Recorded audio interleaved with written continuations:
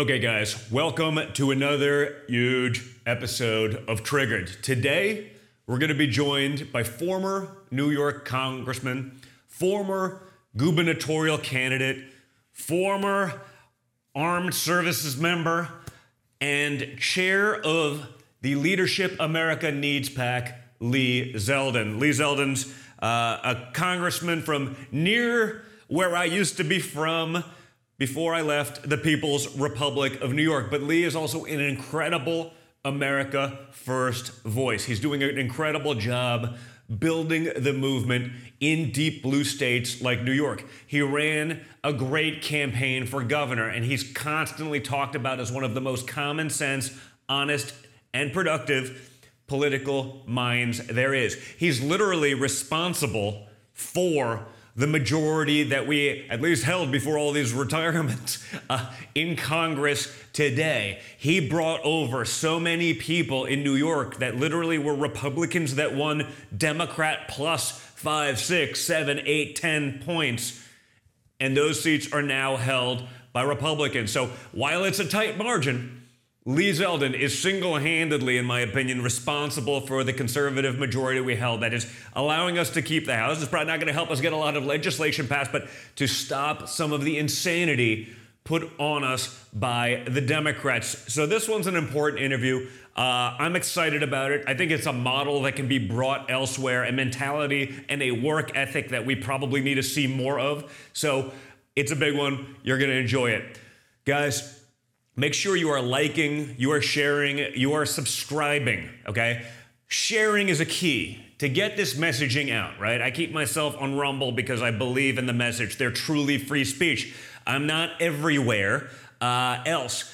Get it out there so people are seeing that. This is the last line of defense for free speech. If you miss it here on Rumble, we put the stuff up on Spotify and Apple Podcasts, but I'm sure they're not going to do anything to promote that for me. But it is there if you get your podcast this way, say when you're traveling or otherwise. But this stuff is important. We need to help get the message out. Also, another big deal, when you're on Rumble, subscribe, put on your notifications for this podcast. I'm not like all the other guys. This isn't my day job. I really enjoy it, but I'm only on Mondays and Thursdays, and so it doesn't become a part of your routine. Like, I got to tune into Dunn at next time because it's 2 days a week. If you have your notifications on, you won't miss the shows. If you miss the shows, come back and watch them on Rumble. Make it part of your routine and share it. But it really is all of you who make this show possible, along with some very brave sponsors, okay? Be sure to check out the great folks over at Goldco. It's a new year, but we see the same economic warning signs: inflation, reckless spending, global turmoil, Biden-caused disasters each and every day. I simply want you to be prepared, and owning tangible physical inflation hedging gold and silver can help stabilize and secure your portfolio. You can safeguard your savings. That's a big deal, especially when morons are making decisions for us. And you can do it tax and penalty free, okay? Goldco has top-notch customer service. They'll answer all your questions. They'll walk you through the whole process and educate yourself. Again, there's ways to do it tax and penalty free. So learn more by going to donjrgold.com, DONJR gold.com. Learn more, educate yourself. Also, guys, don't forget about the incredible people over at Patriot Mobile, America's only Christian conservative wireless provider. We gotta support the companies who support us. And I have a feeling, folks, if you're watching a podcast, you're gonna have a cell phone.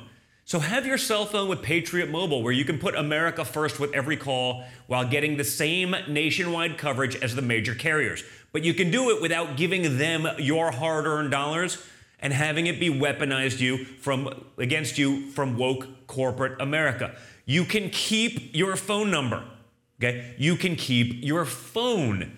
So literally nothing changes other than you're no longer fueling endlessly the beast that hates your guts. Patriot Mobile provides you dependable wireless service at an affordable price, putting your dollars into action, and they literally support freedom-loving values across the board. I've seen it. These guys have gotten involved in school board races to make sure your children aren't being indoctrinated by lunatics.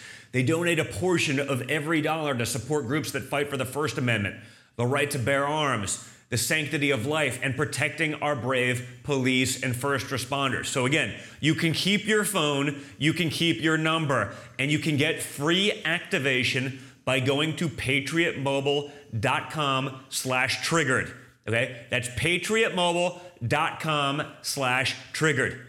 Okay, remember, like AT&T's parent company and the guys that own Dish Network literally tried to cancel OAN and Newsmax, conservative programming. You can keep sending them every month your hard-earned dollars, or you can actually fight back and have people who are in your corner. Go to patriotmobile.com/triggered, just like the show. Change it up, fight back, and again, you're keeping your phone and your number. Like, you're not giving anything else up. We got to vote with our wallets. Guys, with that said, joining me now is my good friend, veteran, congressman, gubernatorial candidate, a true fighter for the America First movement, Lee Zeldin.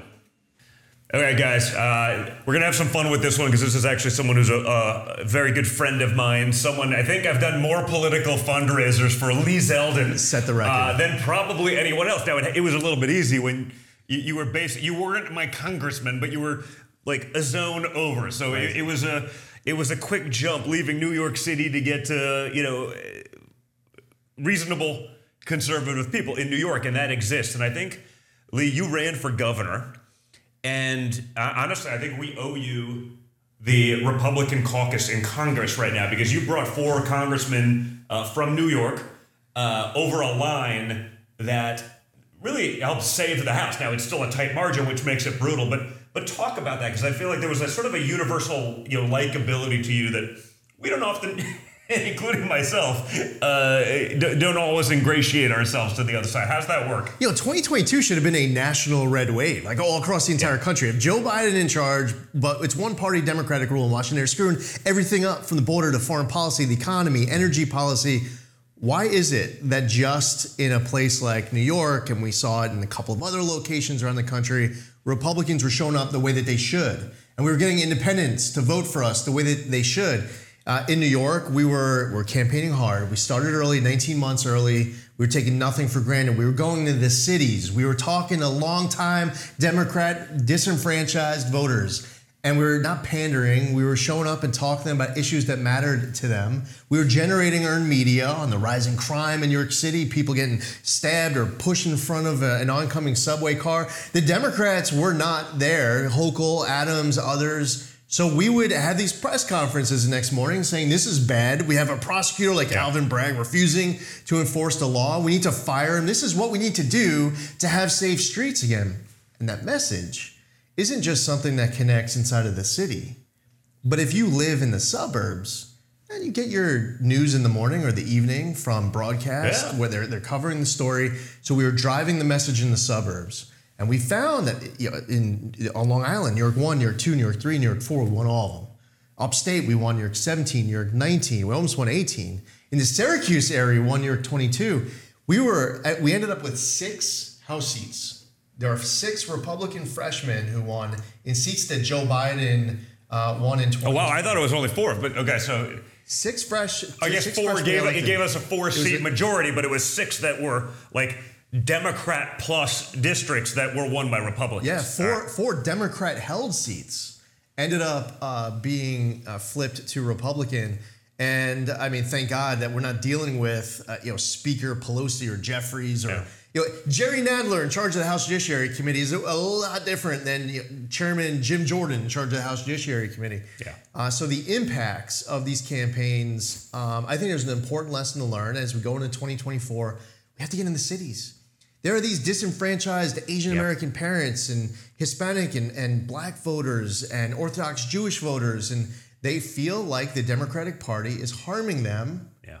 But they're right. I mean, you see those videos out of like Chicago right now, right? Like where you have, a group of African Americans probably never voted for a Republican ever, and they're like, this is ridiculous. You're destroying our children. And it's not even just about safety. They see the immigration crisis. They see that they too are now being treated like second-class citizens in their own city, and they see it's all coming from one place. I mean, but New York was interesting because it's like it's still, deep blue New York that we were able to do that. Why didn't it resonate elsewhere? Because it didn't make any sense. And now, obviously, Joe Biden, and they're doing it again recently, bribing. We're going to just get rid of all your student loans. Congratulations, Mr. Plummer. You can go pay for some kid to get a gender studies degree. And, they'll continue to vote Democrat as long as we're doing that. But how did it resonate there, but not many other places? Because it doesn't make sense. I mean, you're up against such a bigger machine there. What can other Republicans do to make that happen? I'm going to give you 3 quick ones, and I'm going to throw another one in for honorary mention. Number 1, you have to work as hard as you can, all in, taking nothing for granted until the last ballot is cast and counted. There are people out there who are guaranteeing red wave, red tsunami, and they weren't working for it. Yeah. But talk about that. Expand on that, because you're right. Like there are people in Congress who work really hard, and there are people who do almost nothing. And it's amazing that you can kind of get away with the latter. I have no problem with people being optimistic. If you want to say, there's a red wave coming, there's a red tsunami coming, and you're going to bust your butt to make it happen, hey, God bless you. Being optimistic, that's a good thing. But if you're going to be guaranteeing that there's a red tsunami and you're going to use that as an excuse for not doing anything, and for some people guaranteeing red tsunami, they're not even going to vote, man, that's a big pet peeve for me. Yeah. Like, we need everybody right now doing everything in their power between now and November 24 until the last ballot is cast and counted. And no one can use optimism as an excuse not to bust your butt. And around the country, you had a whole lot of people who were not working as hard as they should in order to win. That's number 1. 2 is we need to run as a team. You have primaries. When the primary is over and you pick your candidate for state legislature or for Congress or governor or president, you now have a team. The ballot, you guys agree on so much. Campaign together, because if you're talking about different issues, you're stepping on each other's message. You're not working hard. In the military, we call it force multiplication. You're not multiplying each other's effort if you're not firing in the same direction. Mm-hmm. The third piece is that a wave momentum is created not by what you're against, but what you're for. Yeah. So in New York 1, my congressional district in 2016, yes, a lot of people hated Hillary Clinton. But the reason why my district went from an Obama-Trump district, but it wasn't close. It was a Trump plus 12.5. If you asked voters why, they would tell you, folks who weren't that engaged knew. They would say, we need to build a wall, we need to stop Common Core, we need to make America great again, we need to drain the swamp, we need to repeal Obamacare. The Republicans are really good at white papers. Yeah. But President Trump in 2016 wasn't out there saying, Hillary Clinton's bad, vote for me, the Democrats are bad, vote for me, and just expect that to do the trick. To actually create a movement, it's what you are allowing people to envision of what they're getting if they give you that power. And the third, the one piece that I would add on top of that point, the honorary mention is, once the Dobbs decision came out, if you are a candidate for office, and it's now September, October, you are going to have debates. Yeah. And you are going to act shocked when you get asked a question about abortion. I'm sorry, I didn't think about what I might say in response to this. There are candidates out there who knew, obviously, questions are coming. Talk about what you believe, answer the question directly, but instead it's not a gotcha question. I mean, 2024, they got nothing else. Right. It's going to be about that. And I can see that coming because what are they going to run on? They've done a great job controlling the borders. They've done a great job controlling inflation. They've destroyed everything, but they're going to try to fearmonger on that one. And there are places like New York where they've legalized abortion until the end of a pregnancy. They've gone so far, they can't go any further than they have gone. The idea that I was going to get to September and October and be surprised that a question would get asked. So I leaned into it. I spoke about it. And you know what ended up happening? At the end of the day, the campaign was decided based off of the issues that were most important to voters. Crime, the economy, we were getting over COVID, education. There were so many other issues that were more important to voters than that one issue. But if I was surprised at the end of the day and I didn't have a good answer for it, like some of these candidates did across the country, well, now you've created an issue because you embarrassed yourself so badly with that question that was asked. So I would just throw that in as an honorary mention if you look back at 22. Why was there not a national red wave? I would say we have to work harder, campaign as a team, talk about what you're for, but also don't be naive to the questions that are coming. Be smart, ready for how to answer it. It was an interesting time, and now at 22, and now you go 24. New York's an off-cycle year, right? So New York governor doesn't go back until 26. It's almost like they needed another 2 years. Like I wish we were on cycle and you were running for governor right now, because I think there's actually a better chance. The people I see in New York that are just so sick of what's going on, the Eric Adams, oh no, we're a sanctuary city. Oh, well, wait a minute, we're not a sanctuary city anymore. I mean, the displacement of veterans from literally publicly funded old age homes to make way for illegal immigrants for free. It's mind-boggling to me, the insanity that is happening in these cities. I mean, does it ever get where like New York City's just had enough? Do they see it, or are some of the people, they are either too sheltered? The Democratic Party has too much control of sort of the lower economic demographic, and then the rich ones, hey, they don't care as much because they would rather virtue signal, and that gets them invited to the cool person party. The migrant crisis, the amount of illegal immigrants who have made their way to New York City since November of 2022 has now created a new number one issue. Mm-hmm. I mean, it went from not top three to the number one issue, and they're failing miserably on it. And you don't have to be a registered Republican. We're hearing from independents and Democrats. Even Eric Adams said this is destroying the city. There are registered Democrats in New York City who register Democrat because they say that they want their vote to count. That a general election doesn't matter as much because these races are usually decided by then. But if you're a registered Democrat, you can vote for the most normal city council candidate. So there's a lot of Democrats who are conservative and moderate Democrats. A lot of them on Staten Island. I mean, we won Staten Island by like dozens of points. And that is a very heavily populated area of independents and Democrats too. I found that there are Asian American parents, when you show up, and again, you don't pander, say, you're not there to say, I love Asian people, vote for me. You don't do that kind of identity politics. Yeah. It doesn't work and it shouldn't work.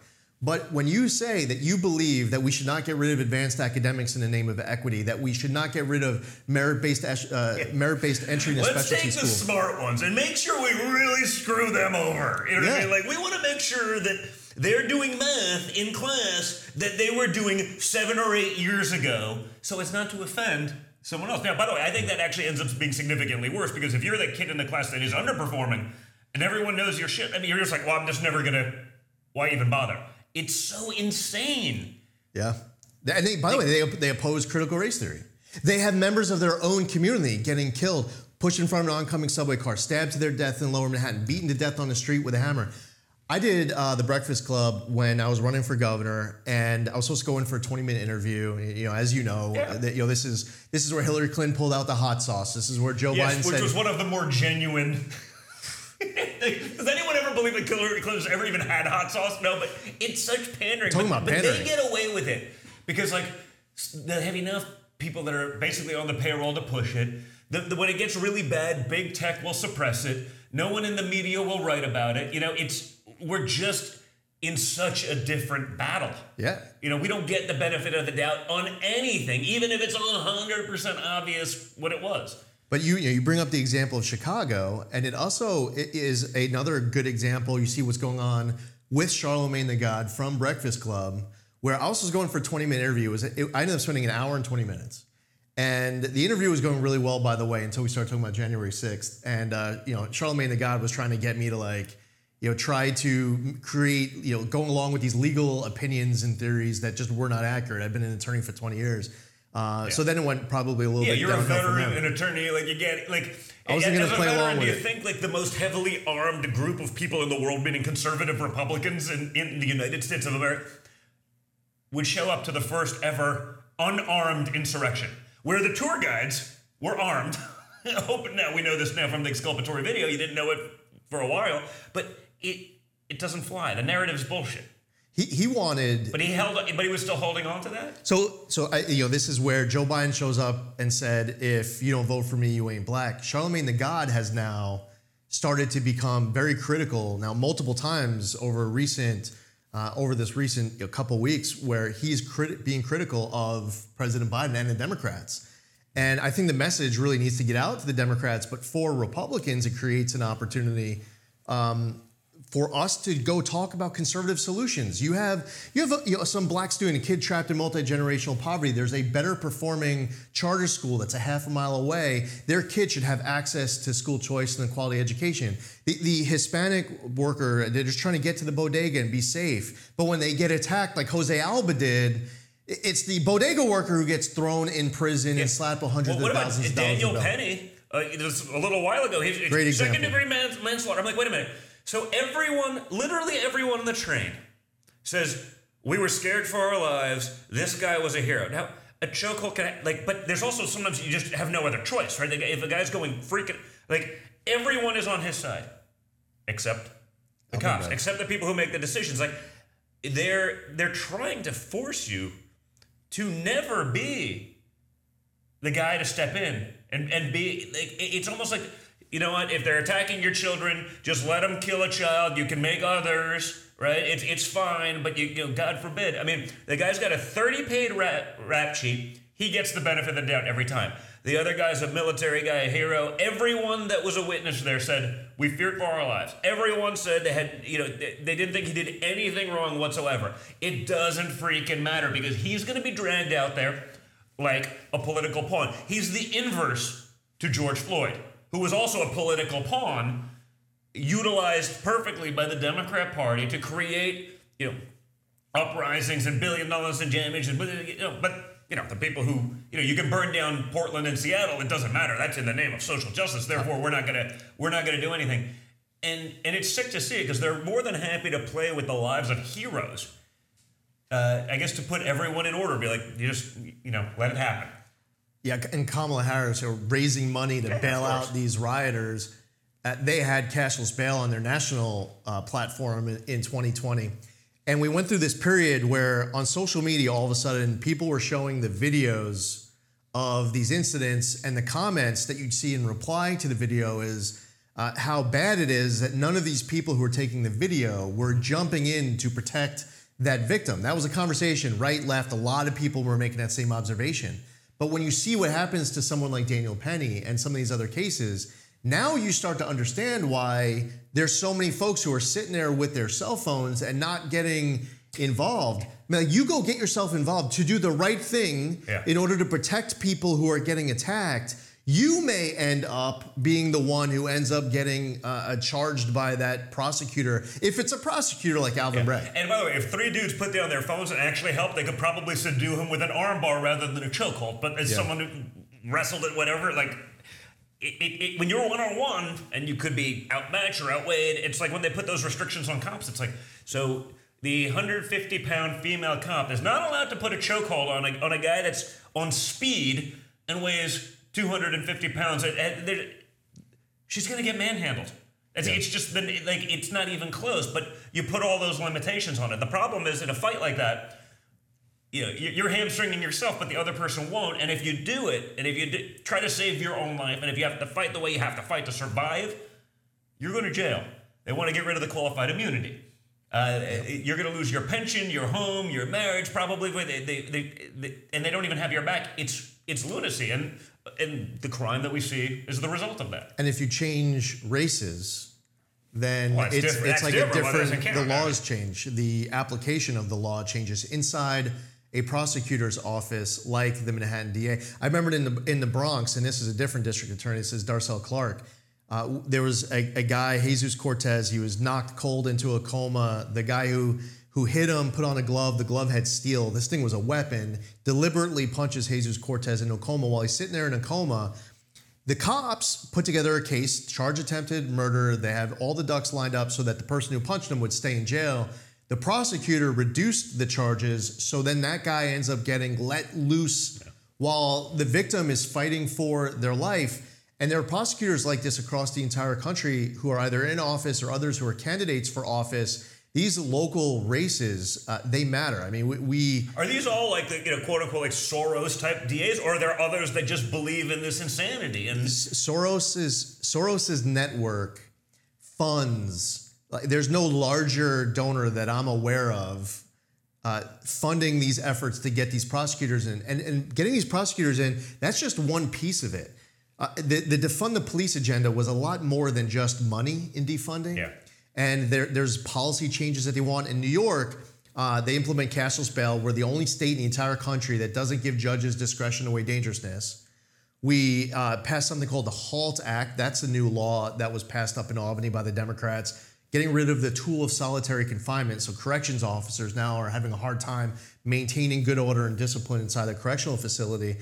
They passed something called the Clean Slate Act, a new law that in 2023 was signed up in Albany, where all sorts of convictions, including up to like manslaughter, homicide type charges, were included, where the slate was just wiped clean as if it never even happened. It was, these records sealed, and if you're so there's a difference in like prison reform, which some guy that's in jail for 7 years for smoking weed, versus this, which is just. Yeah, and then they'll use the example. Giving a clean start to someone who committed manslaughter while they're still serving a sentence. And they'll use the example of the person who was caught smoking weed as if you're not including all these other offenses. The person who actually started this push, because I was in the state legislature for 4 years back in the day, was Danny O'Donnell, Rosie's brother.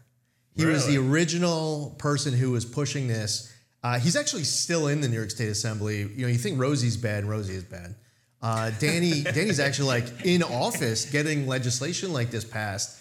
And we're just like scratching the surface. They come back into Albany. It's one party rule.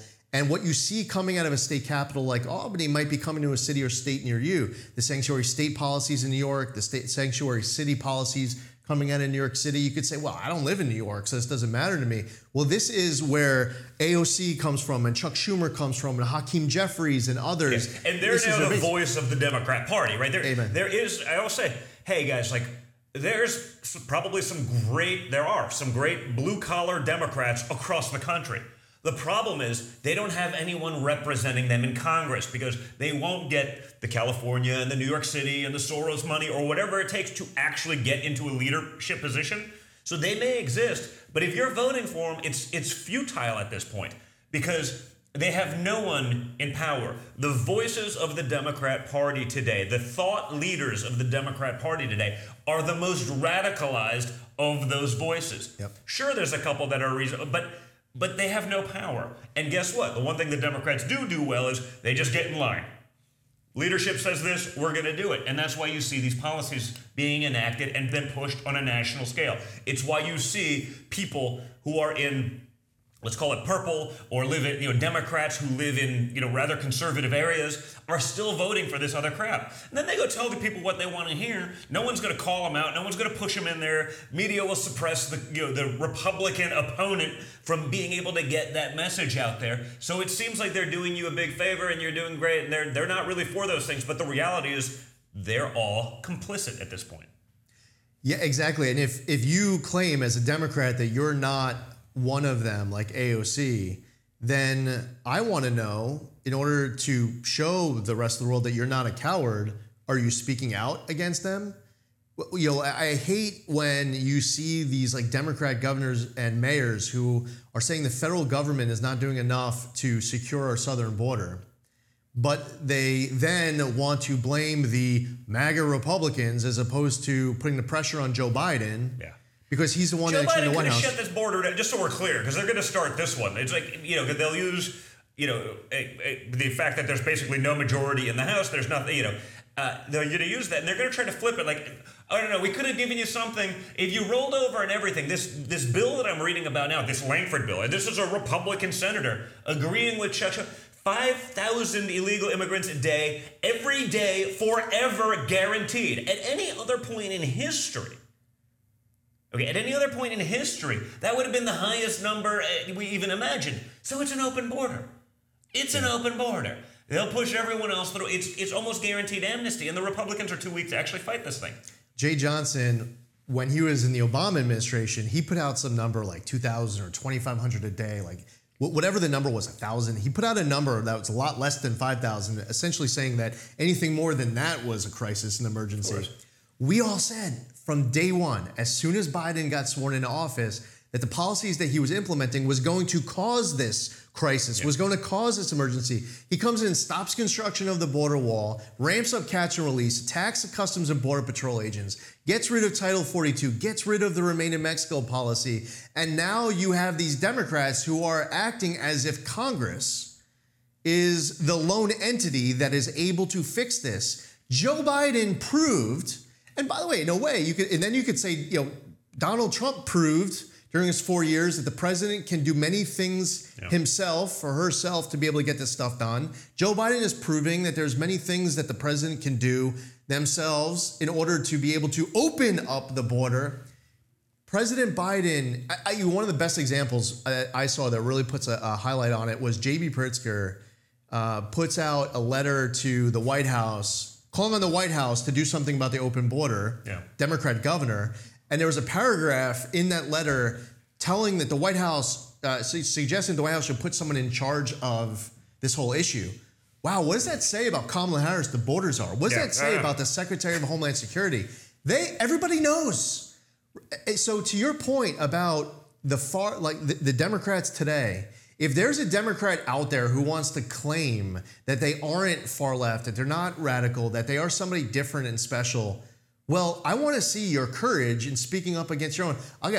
Fetterman, man, I and many others very critical of this guy, and he's now on multiple issues proving to be the Senate Democrat who actually makes the most of medicines. By the way, I agree with you, and I've said what happened. He's frank. I literally put out a tweet 2 weeks ago, whatever it was, saying hey, he's more based than half of the Republicans in the United States Senate. I mean, he's no J.D. Vance, but I'm agreeing with him, but I also understand how the Democrats operate. Are they letting him do you think it's him on his own? Because in all fairness, we were also questioning his mental acuity for quite some time. Do you think it's him on his own, or do you think this is the ploy to be able to then march him around Pennsylvania with Joe Biden? No, we're actually moderate. We're the good guys. These are what we believe in, and Joe Biden's going to buy into this, so vote for us. Just like they told him, hey, we're not going to cancel the Keystone Pipeline. We're not going to we would never do that. So people are like, okay, well, that's a good one. Day one, canceled. I mean, it feels like, I just don't trust these guys to be honest dealers. And fast-tracking Nord Stream 2 to help the Russians transport gas. What could possibly go wrong? Let's give them more money. So, to me it feels like a psyop. But I agree with you, and I've said it, but it's I also don't want to get over my skis and pretend that there's literally anything that these guys wouldn't do to maintain power. I mean, I'm just surprised to see that, when there is some type of pro-Hamas demonstration going on, and he shows up with his Israeli flag. I talked about that one too.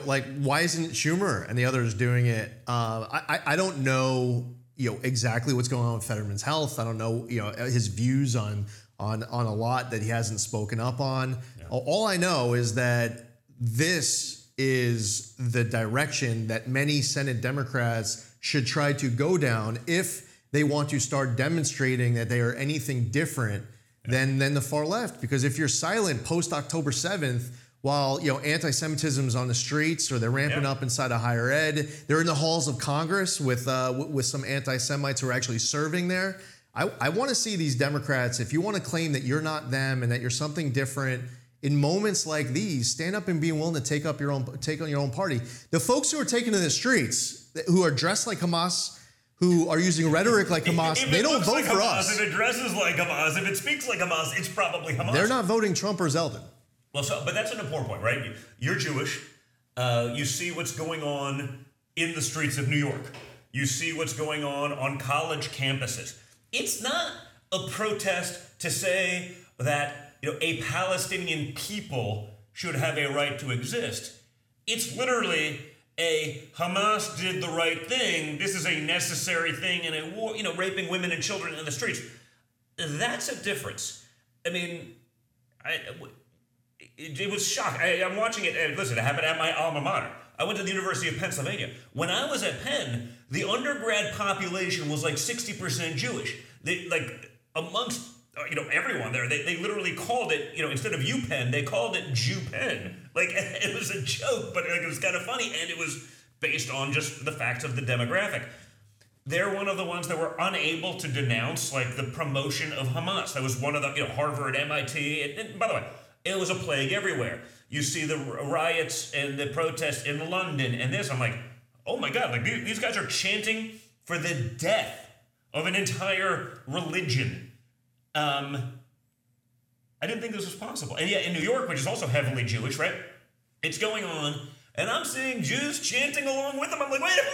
Like, it's literally like a scene out of like Dave Chappelle's like The Black White Supremacist. You know, what the hell is going on Like here? Queers for Palestine, it's like, shutting down the Brooklyn Bridge.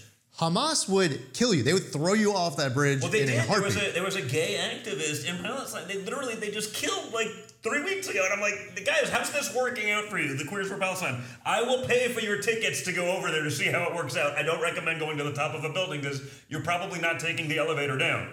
I remember in 2015, Obama's pushing the Iran nuclear deal. At the end of 2016, a UN Security Council resolution is getting passed. U.S. doesn't use our veto power. We let it go through, essentially seeking to ethnically cleanse Judea and Samaria. Trump comes into office and he puts a good team together, and you have the moving of the embassy in Israel to Jerusalem, signing the Taylor Force Act into law, the Abraham Accords, recognize Israeli sovereignty over the Golan Heights. President Trump, I was on stage with him, it was Republicans and Democrats, when he signed a new executive order to combat anti-Semitism on these campuses. And then the Biden administration comes in, and so much has been heading in the wrong direction. And one of the things that we see on these college campuses as this was heading in the wrong direction before October 7th hit is that the Biden administration and Democratic governors, we had this issue in New York, this was an issue during the campaign, they're like afraid of a certain aspect of their own base, and they're not challenging these issues head on. Like, you have to identify and confront and crush anti-Semitism when it rears its ugly head. When Rashida Tlaib or Ilhan Omar want to sound off with nasty anti-Semitism, if you want to graduate and celebrate your commencement event at the CUNY School of Law, you have to sit through a vile, hate-filled speech of somebody who is anti-Semitic. Just at the City University of New York, there was one example after another, Jewish professors having to resign because they don't feel welcome anymore. All of those people still voted Democrat. Okay, the vast majority of Jews in New York vote Democrat. Like, and it ain't even close. I mean, I think we probably get a component of the Orthodox community, or most of that, which is a much smaller subset. And it's really all about religious freedom more than anything else, right? But they've been Democrat donors. They'll continue to vote Democrat. They'll continue to push the nonsense. It never made sense to me. And yes, Penn is.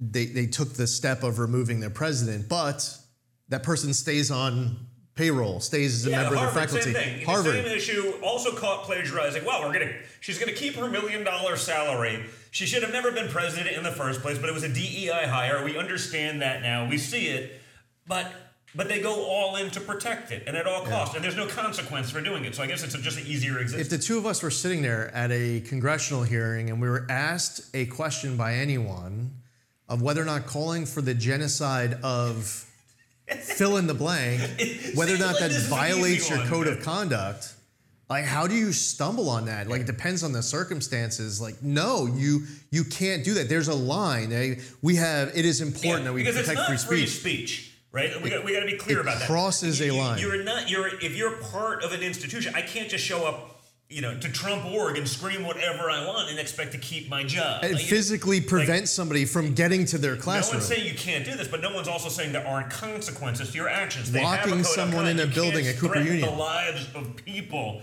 make them, at a university, especially one getting government funding, et cetera, et cetera. Yeah, and your activities, your actions are actually forcing people to stay inside of a building waiting for law enforcement to come get you out. Like, this is not free speech. The left then try to make it a free speech argument. It's like, wait a minute, for the first time in history, you're now okay with free speech? I'm like, I remember when you canceled literally anything that said anything against you guys about it. So it's that hypocrisy that pisses me off, more than anything. Yeah, and you want to have an event inside of a classroom at a college, and before your event goes off, the opposition comes in and tears up the classroom. Yeah. And like, at the end of it, like, beyond the intimidation, like the actual acts of like vandalizing the room, it's like, no, it's free speech. We want, independent thought. Like, if the shoe is on the other foot, Oh, 100%. You would be kicking the Jews off of campus if they were trying to do that to the group. How about conservatives? Like I've spoken at college campuses around the country, did a lot with Charlie Kirk and Turning Point USA. We've had the protests come in the room. They won't do anything about that. But it's we've had a place where you sell X number of thousands of tickets. Well, we're going to give you an arena to talk where it only holds X hundred. I'm like, no, but we have 10, 15 times that already sold. Yeah, you're just not we're going to give you the illusion that you have the ability to get it out there, but like big tech or like the mainstream media, let it out there, but we're never going to let it actually get to a critical mass. Yeah. We're never going to let it get to a point where you're actually able to speak to everyone that you want to. We're going to limit it, so we're always working from that disadvantage. Yeah, Trump's executive order that I referenced, which by the way should have been a law, he signs this executive order. I believe that we should be defunding or withholding or leveraging tax dollars going to a university where students are unable to get from their dorm room to a classroom, or they're getting locked inside of a building because of folks who are protesting them, where you have a president who's unwilling to say that calling for the genocide of Jews violates their code of conduct. Why are we funding as heavily these universities when civil rights are being violated, when you're crossing that line and it's no longer protected free speech? Because they're one and the same, though. So how do you separate that? Right? No one in Congress is ever going to vote to defund a university because that's where they're starting their indoctrination into the Democrat Party. It's starting much earlier than that. The teachers union has a grasp on our children from kindergarten on. These are the same people that want to force transgenderism. They want to cut parents out of every aspect of every decision-making process in this child's life. These are people, parents' rights. Like, what on earth do you mean? It's like, wait a minute. Like, how?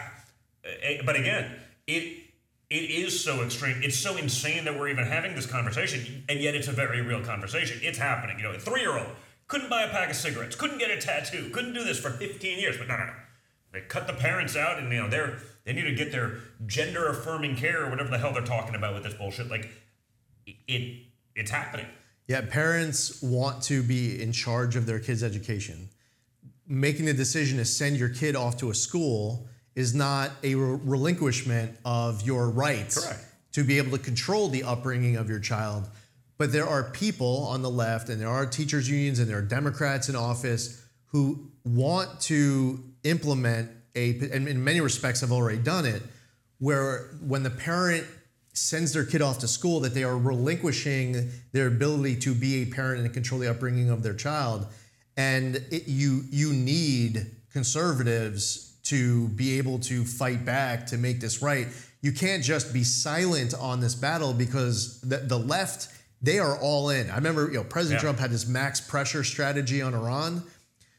Right now, you're seeing the left on a very different issue with a max pressure effort in our schools to create a system of brainwashing and indoctrination instead of just providing a quality education.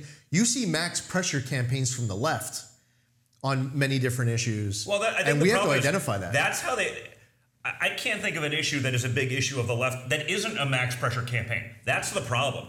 Everything they do, they're all in.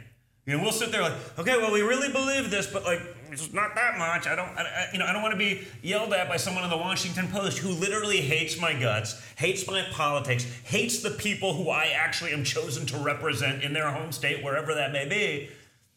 But we capitulate. Now, you have done many episodes, and you've had a lot of people on, and you've said a lot of things through your shows and otherwise.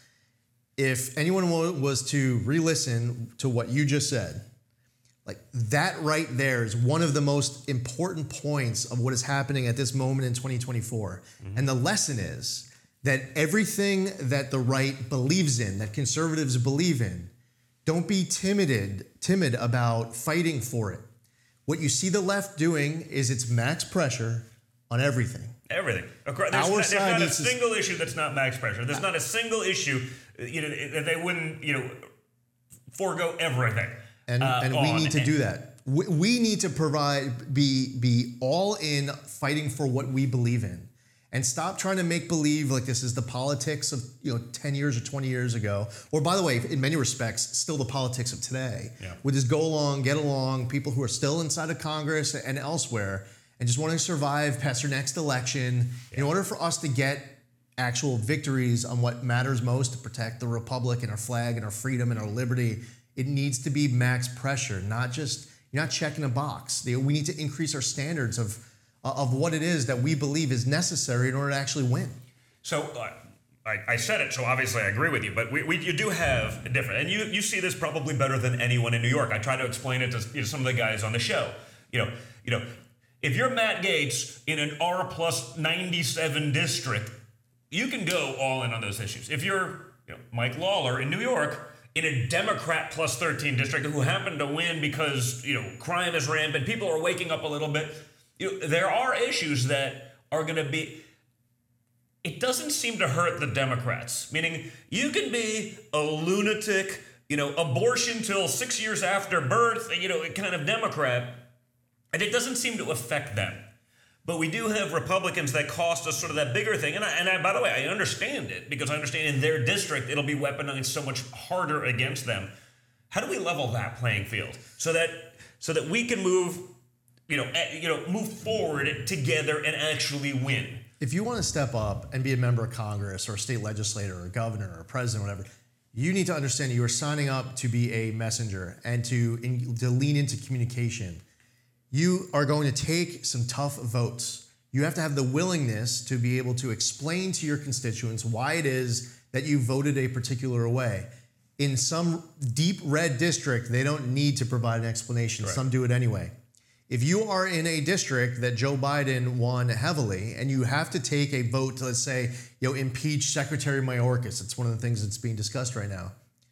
You have to have a willingness, an ability, a talent to message and communicate to your own voters to explain why you're taking a position that maybe, even though they voted for Joe Biden, that person you're talking to, that they can understand what you're thinking, what your rationale is. There are too many people who are stepping up to run who are not good messengers, they're not good communicators, they're quite frankly lazy, and they don't want to take the tough vote. Yeah, it's like, well, now that I'm in Congress, I'm in the big leagues. I'm just going to stay here, so I'm a Republican that's going to vote Democrat. And I'm like, well, the other side doesn't have that problem. Yeah. Even the moderates go full in on the crazy. And you end up, your own base ends up wondering, well, what's the point? Because you give them a choice between a Democrat and a Democrat light. I've always approached, I was a New York member of Congress. And I was, I would have the most conservative voting record of any member of Congress in the Northeast of this country. And I often would take votes where I would be the only Republican voting with the conservatives. And then, the editorials, and I would constantly get hammered for it. I understood. I wasn't caught off guard. I knew that casting the vote was going to be a headache to have to explain to people, especially when you're the only one, Republican and Democrat in your entire state voting that way. But you have to be willing to do it. You have to be prepared. Sometimes that shitty vote is going to happen the day before Christmas. It's going to be some omnibus spending bill that it's like a Christmas tree, and they just add everything on it. I would be maybe the only person who would vote no. And then folks would say, well, you're voting to shut down the government. No, this is why I voted no. You explain it to your people. You lean into it. You do the interviews. We just have to, this is what you're signing up for. You want to be a member of Congress, and you especially want to represent a purple or even blue district, be prepared to lean into some tough votes and explain to people, or heck, maybe just tell them that you're not going to be voting as a Republican up front. And not only would Democrats be happy to hear it, but I think a lot of Republicans would like to know that too. Ahead of time. Yeah, I think it's important. So, sort of speaking of which, one of these things that, the difference between sort of the image that's created and reality. I'd like your opinion and your assessment of Mike Johnson as Speaker of the House. Obviously they removed Kevin McCarthy, and I know a lot of people had some problems with him, but what do you think? It's a tough position. I served with Mike. Mike and I were actually on President Trump's impeachment defense team on that first impeachment, and he was a smart guy, and he's a constitutionalist, and he think of this, he was able to get, with all the chaos, a unanimous vote of the most conservative House Republicans and the most moderate House Republicans. They all voted for him in unity when a lot of people were concluding that no one would be able to get the votes. The majority is very slim. It's a very tough job. I want to see, as someone who spent 8 years in the House Republican Conference, I want to see these guys be successful because there's so much at stake. Ultimately, I don't see anyone sitting inside of that speaker's position with a majority that is, 219 once the open seat comes with Bill Johnson, who's vacating to be the president of the university. I don't see this year being a situation where we're ever going to be happy. Well, no, you're not going to out. pass legislation, right? We get that. You're not, but can you stop some of the insanity? Yes, I mean, absolutely, we have to.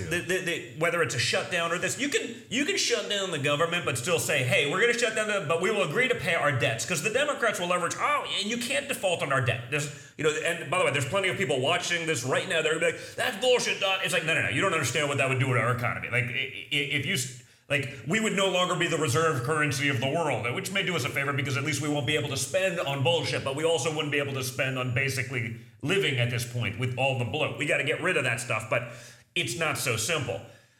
But you also need the resolve to do that. So when I look at it, right. I'm like, he's a nice guy, he's a smart guy, but there is something about being also politically astute. Yeah. And say what you want about Chuck Schumer. These guys are they rolling him in these things? When I see the picture, he's coming out with Mitch and we're getting along, and I get the photo op and this, but like, are these guys getting steamrolled because they just don't have that ability to function within that world? And that's just. It takes a different kind of animal. The animal is the word. You have to fight the fight. The Senate Democrats, and in many respects, you won't see it out of some of the Senate Republicans who are sitting at the table. You're not going to get it out of the White House. The last line of defense in 2024 is the House Republican Conference. So everything that matters, understanding, by the way, that voters, yes, will have an opportunity this November to correct a lot of what is wrong. But between now and then, in order to be able to defend our republic, to secure our borders, to keep this administration accountable, we need Mike Johnson and the House Republican Conference to be outperforming expectations. I just happen to believe that it is going to be a difficult year. But even though it's difficult, listen, there's no excuse for not getting it done. Yeah, we'll give you a couple bucks for the border. It doesn't actually solve anything, but you're going to give us another $60 billion to perpetuate the death and destruction and mayhem of the Ukraine war, which Ukraine has exactly zero chance of winning. Yeah. Because, someone wants their board seat at Boeing, so they'll spend $60 billion to make, a six-figure bonus next year for them. And that's the problem. I mean, we're fucking our country over with these decisions. And when do we say enough's enough? We do have to take the risk. Sure, the Democrats will message a shutdown better than we will. The media will be all over it. But when do you have the resolve to actually say, I don't care. It's the right thing to do for the American people. And then we got to get out there and actually fight that battle. Yeah. Listen, I as someone who did not vote in favor of multiple Ukraine aid packages, I am not intimidated by what is now the responsibility to explain to people why I have a position that I have. And I think that the Republicans need to do a better job calling on this administration to identify exactly what winning is in Ukraine, because they have no idea and they haven't articulated it. And we should not be providing aid towards a foreign conflict ever without having any idea whatsoever being articulated by the administration of what the end game is. Well, how about like what the money's actually being spent on? Right. I mean, we don't have that. I mean, the Pentagon lost, what was it, $220 billion last, and it's like, it just they literally can't account for it. The same government, the same administration that wants, if I have a Venmo account for $601, they want a full audit, and if I screw something up, I'm going to jail. Lost $220 billion. I'm sure that was all sent to Ukraine, and I'm sure they're getting it all back, but they're still not telling us where it went. Yeah. And, they don't not only have an end game, they're not even monitoring what's going on. I mean, we got random missiles all over the place. I'm sure that won't be used against us in the not distant future. I mean, every time we've armed, let's call it, out of control regimes, it usually comes back to bite us in the ass. See Afghanistan and others, How come no one can say that? I mean, Mitch McConnell has said, and I don't know if you've seen me do this, I know we've talked about it, but Ukraine is the #1 issue for Republicans in America. I was like, I've been all over America. I speak to more people on a weekly basis than Mitch McConnell, has spoken to in his entire political career, because no one gives a shit and no one shows up other than the big donors. It's not a top 10 issue. I've done the surveys. I do it every time I speak in front of thousands of people, which is multiple times a week. One person one time said it was a top 10 issue. He happened to be from the Ukraine, so I get it. I'm going to give him a pass. So if you take away the people who are biased because they actually are from there, exactly 0 Republicans think of it as a top 10 issue, and yet our representative in the Senate that has trillions of dollars to spend, who will more than happily mortgage our children's futures to the hilt, it's the #1 issue. It's like, it's not.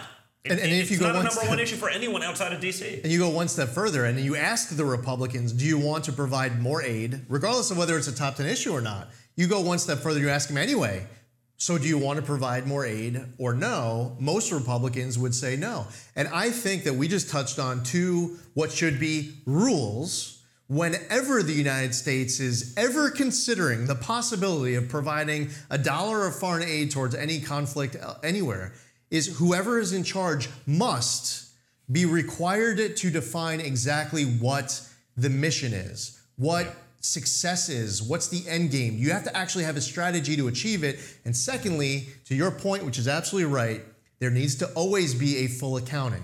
And when a member of Congress is asking a question about how this money is being spent, they get attacked as if they're like unpatriotic. No, it's our job. You're members of Congress. You're stewards of the tax dollars. You have an obligation to tell your constituents that you asked the question. And not only do you ask the question, you actually know the answer, and here's the answer. I think these are 2 rules that, right now we're having this conversation in 2024.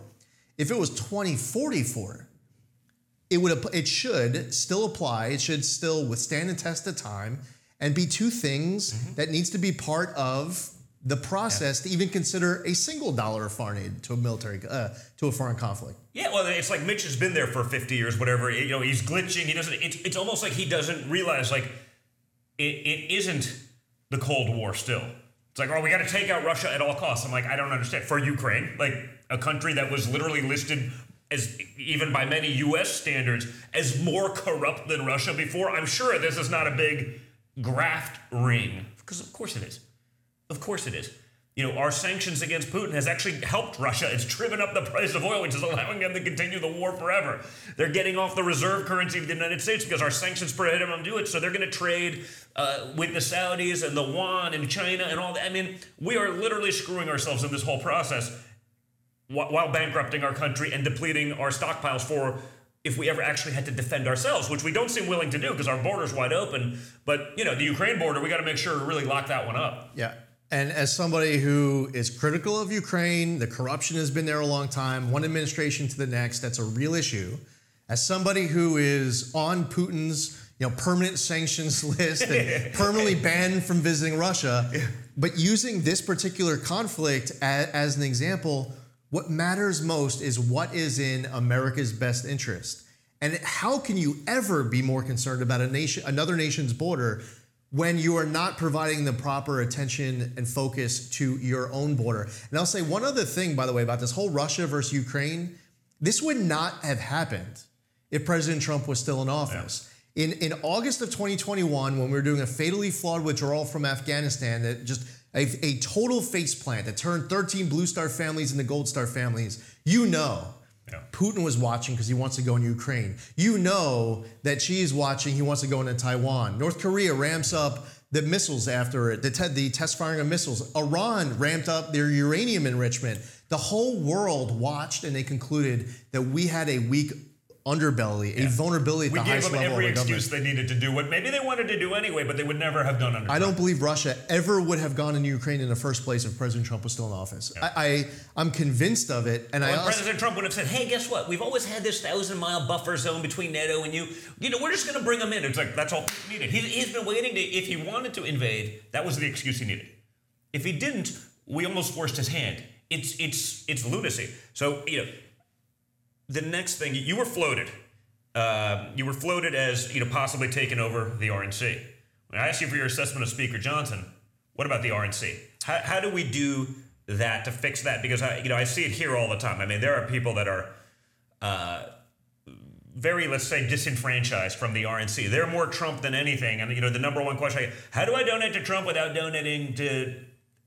And it's like, it's a problem because we do understand the infrastructure of that to help the down ballot stuff that you're talking about. That'll be what I want to ask you about next.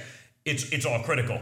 What do you do? I mean, they floated you there. You weren't even seeing a member of Congress. And they were like, hey, put Lee Zeldin in as RNC. And I think you do an awesome job. But how do we fix that? So I'm one of the chairs at the America First Policy Institute, and we have a C4 called America First Works, and we've been working with conservative groups, Turning Point, and others, reaching out to different demographics across the country.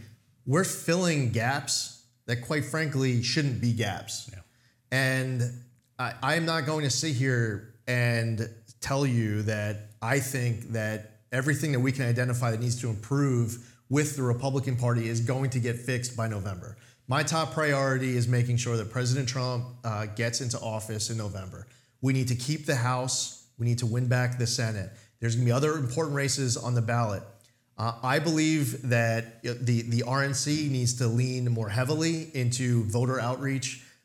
If a state legalizes ballot harvesting, listen, I think there should be ballot harvesting in all 50 states. It's a bad thing.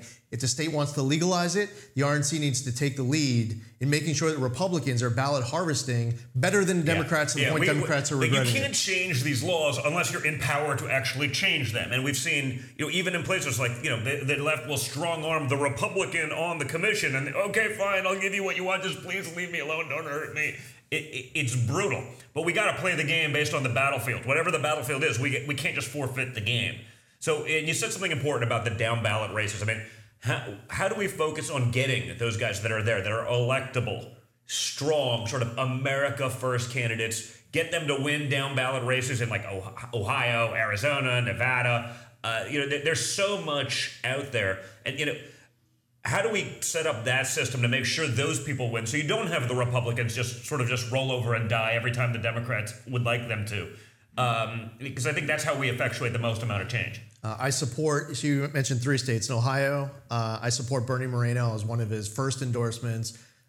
He's in a competitive Senate race. This is a seat that we have to win. We should win. We should have it right now, but we don't. The Democrats are in the seat. Hopefully Bernie is successful in his primary. He'd be an amazing senator. A great senator in Ohio right now is the junior senator, J.D. Vance, who's doing an amazing job. It would be great to get Bernie in. In Arizona, Carrie Lake is running. My message to all those Republicans who are out there that, if you care about a higher stake, a moment in time where we have to defend our republic, regardless of whether you did everything in your power when she ran for governor or not, I am asking you out there, anyone out there in Arizona, to help make sure that she's the next senator from Arizona. And this is our last chance on the Senate map, right? Because there's only 100 senators. It's a 6-year term. It's not like Congress where you're running every 2 years like a dancing monkey. It's you're there. This is the last time where we have, let's call it, good candidates in purple states that we could actually make some gains in the Senate. And you see with these close tiebreakers that you end up with a stalemate that just a disaster. It's literally like a decade before we have another favorable map where it's not just, hey, the people that are coming up are hardcore blue states, like, New York, coming up and forward. Like, you're not flipping a seat there. This time you have Arizona, you have Montana, you have Ohio, you have places that are, clearly, like, we could actually make gains if we fight it right. But after that, it's literally like, I think I was talking to Steve Daines from Montana, and he was like, it's literally like 10 years before we get another chance to ever change that demographic towards our favor. And when you win one of these Senate seats, as you point out, they're there for 6 years. It's also, if you want to think 6 years down the road, it's easier to win that race 6 years from now because the senator is in there. In Nevada, there's a candidate who, again, another Republican primary. There's a guy, Jeff Gunter. He was the U.S. ambassador to Iceland under President Trump, but that's a competitive primary. I support Jeff Gunter in that primary. He's a little bit more of an underdog there. But wherever you're tuning in from, all across the entire country, get to know these down ballot candidates. But and and get again, involved. not just down ballot in Congress. Let's be clear. Like, Congress is State great, the legislature. Senate is great. Like, run for your school board. Find the person who's not like a lunatic trans activist trying to indoctrinate your children. Like, we got to get in, like, honestly, we're almost at the point where, in my opinion, the Democrats and the radical left have subverted so much of the hierarchy. We almost have to do it the other way. Right, and this is kind of, I want to win the presidency, I want to win all these houses, but like, we also have to go bottom up. The lowest, at least on paper, importance races, the school boards, state legislatures, like, get involved, because that's how they did it. They took it from all the way there and they corrupted everything throughout the way. We got to get in there and take those things back over and create some reasonableness from the bottom up. Yeah, this is, it's so important. The drop off that you go down ballot, people will show up, they will vote for president, and then they'll walk out. Yeah. And you end up helping elect more Democrats by doing that. Yeah. When the Democrats are successful in convincing their voters to not just vote for the presidential race, but to go vote, blue all the way down to the end of the line. At the end of the line, there are important races for judges. You turning over the entire judicial branch if you don't go down to the bottom of the ballot. It's your local races. And by the way, if somebody slips in for some town supervisor position, you're actually helping that person, maybe one day that Democrat, get elected to the Congress. Yeah. They might become your sheriff, town supervisor. You're right. I mean, who do you want making your decisions? The reality, the ones that will progress will be the most radical. We've seen that. They're doing it all the time. If you get a liberal sheriff, you're not going to have anyone enforcing crime. But they'll be well funded. Like, we got to get involved from the bottom up. Before we came in here, Kim pointed out that it's been 7 minutes since the last time you did a fundraiser for me. I just want to say thank you, because from very early on, actually, when I first ran for Congress, and I wasn't even in Congress yet, it was a very important, high-profile endorsement in a competitive Republican primary where millions were being spent against me. It was the Trump family, all in that race. They were the high-profile early supporter. It put us over the top. We ended up going from down we ended up winning by 20-plus points, and every step of the way. And this is before your father was a candidate for office. You guys have always been amazing, and it's not that Donald Trump Jr. has done a fundraiser for me once. I'm talking about, we've lost count. Who knows we've done some how many events you've done. And what a lot of people don't realize is how much time you're dedicating. You never asked for anything. You weren't asking for money or endorsements, right? You've never asked for anything. You don't do that from anyone. You're just doing it because you care about the country. Or I'm a schmuck, one way or the other. No, you're a patriot. Yeah, I believe in this stuff. You're a good man, and for everyone who's tuning in who follows Don, thank you. We need to get this message out, and I wish that we could clone you and have many others like you who have the balls, max pressure, to go all in on the causes that are most important to us, and for everything that you've done involved on the East End of Long Island and in New York, all of your help through the years. It really means a lot. I want to say thank you. It's my pleasure, man. Thank you for all. By the way, Lee's the same way, man. Just steadfast and loyal. I know you're traveling with my father as we leave from this, so I know you got to get rolling. But appreciate everything that you're doing out there. You've shown that even in places like deep, dark blue New York, you can actually make a difference. You don't just have to cede, one of the biggest states in the union. We can fight back. We can win with logic, reason, and if you have the work ethic, a lot I got to say happen. one thing quick. New York is 22% Republican, but we got just under 50% of the vote. I don't care what state you are from tuning in. I bet you probably have a lot more than 22% of your state registered Republican. And even in a state like that, we got just under 50% of the vote. So I hope that we end up with an expanded map. Yeah. That we go on offense and we make history this November. Let's do it, man. Thanks a lot. All right, you got it. Thanks. Appreciate it. Okay, guys, make sure you're liking, you're sharing, you're subscribing. I see how many people are watching this live, and I don't see the same amount of likes. Let's make sure we are actually getting this message out. So share it with your friends. Send them a link to the podcast.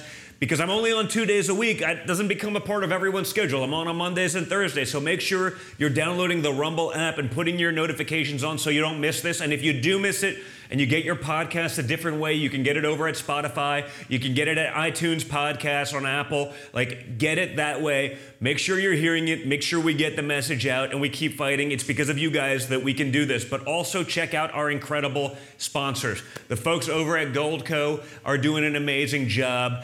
They take some guts to support programming like this, but you can hedge against the insanity of the world in which we live in, protect your financial well-being and that of your families by learning more and going to donjrgold.com. That's DONJR gold.com. Let them take you through the process. You can do it tax and penalty free, but learn how to hedge, learn how to protect, educate yourself. Go to donjrgold.com. And by the way, don't forget about the incredible patriots over at Patriot Mobile, America's only Christian conservative wireless provider. You can support the companies who support you, or you can support those who hate your guts. Remember, Big Mobile, their parent company of one of the big networks, AT&T, wanted to cancel OAN and Newsmax, literally eliminate conservative programming from their cable. Like, think of how insane that is.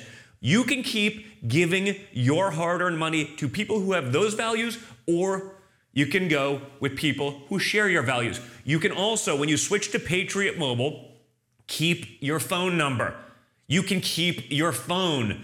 The transition is quick and it's easy, and they donate a portion of every dollar to groups that fight for the First Amendment, the right to keep and bear arms, the sanctity of life, protecting brave police and first responders. They're out there literally fighting and winning school board battles. Okay, think of how important that is. Think of how much guts that takes. Think of how few people in corporate America would even consider doing that. So you can fund your enemies, or you can support people who share your values. For fast, free activation, go to patriotmobile.com/triggered. That's patriotmobile.com/triggered. Again, you're getting free activation. It's quick and easy. You can keep your number and you can keep your phone. Seems like a no-brainer to me, guys. Go to patriotmobile.com/triggered, and I look forward to seeing you guys soon.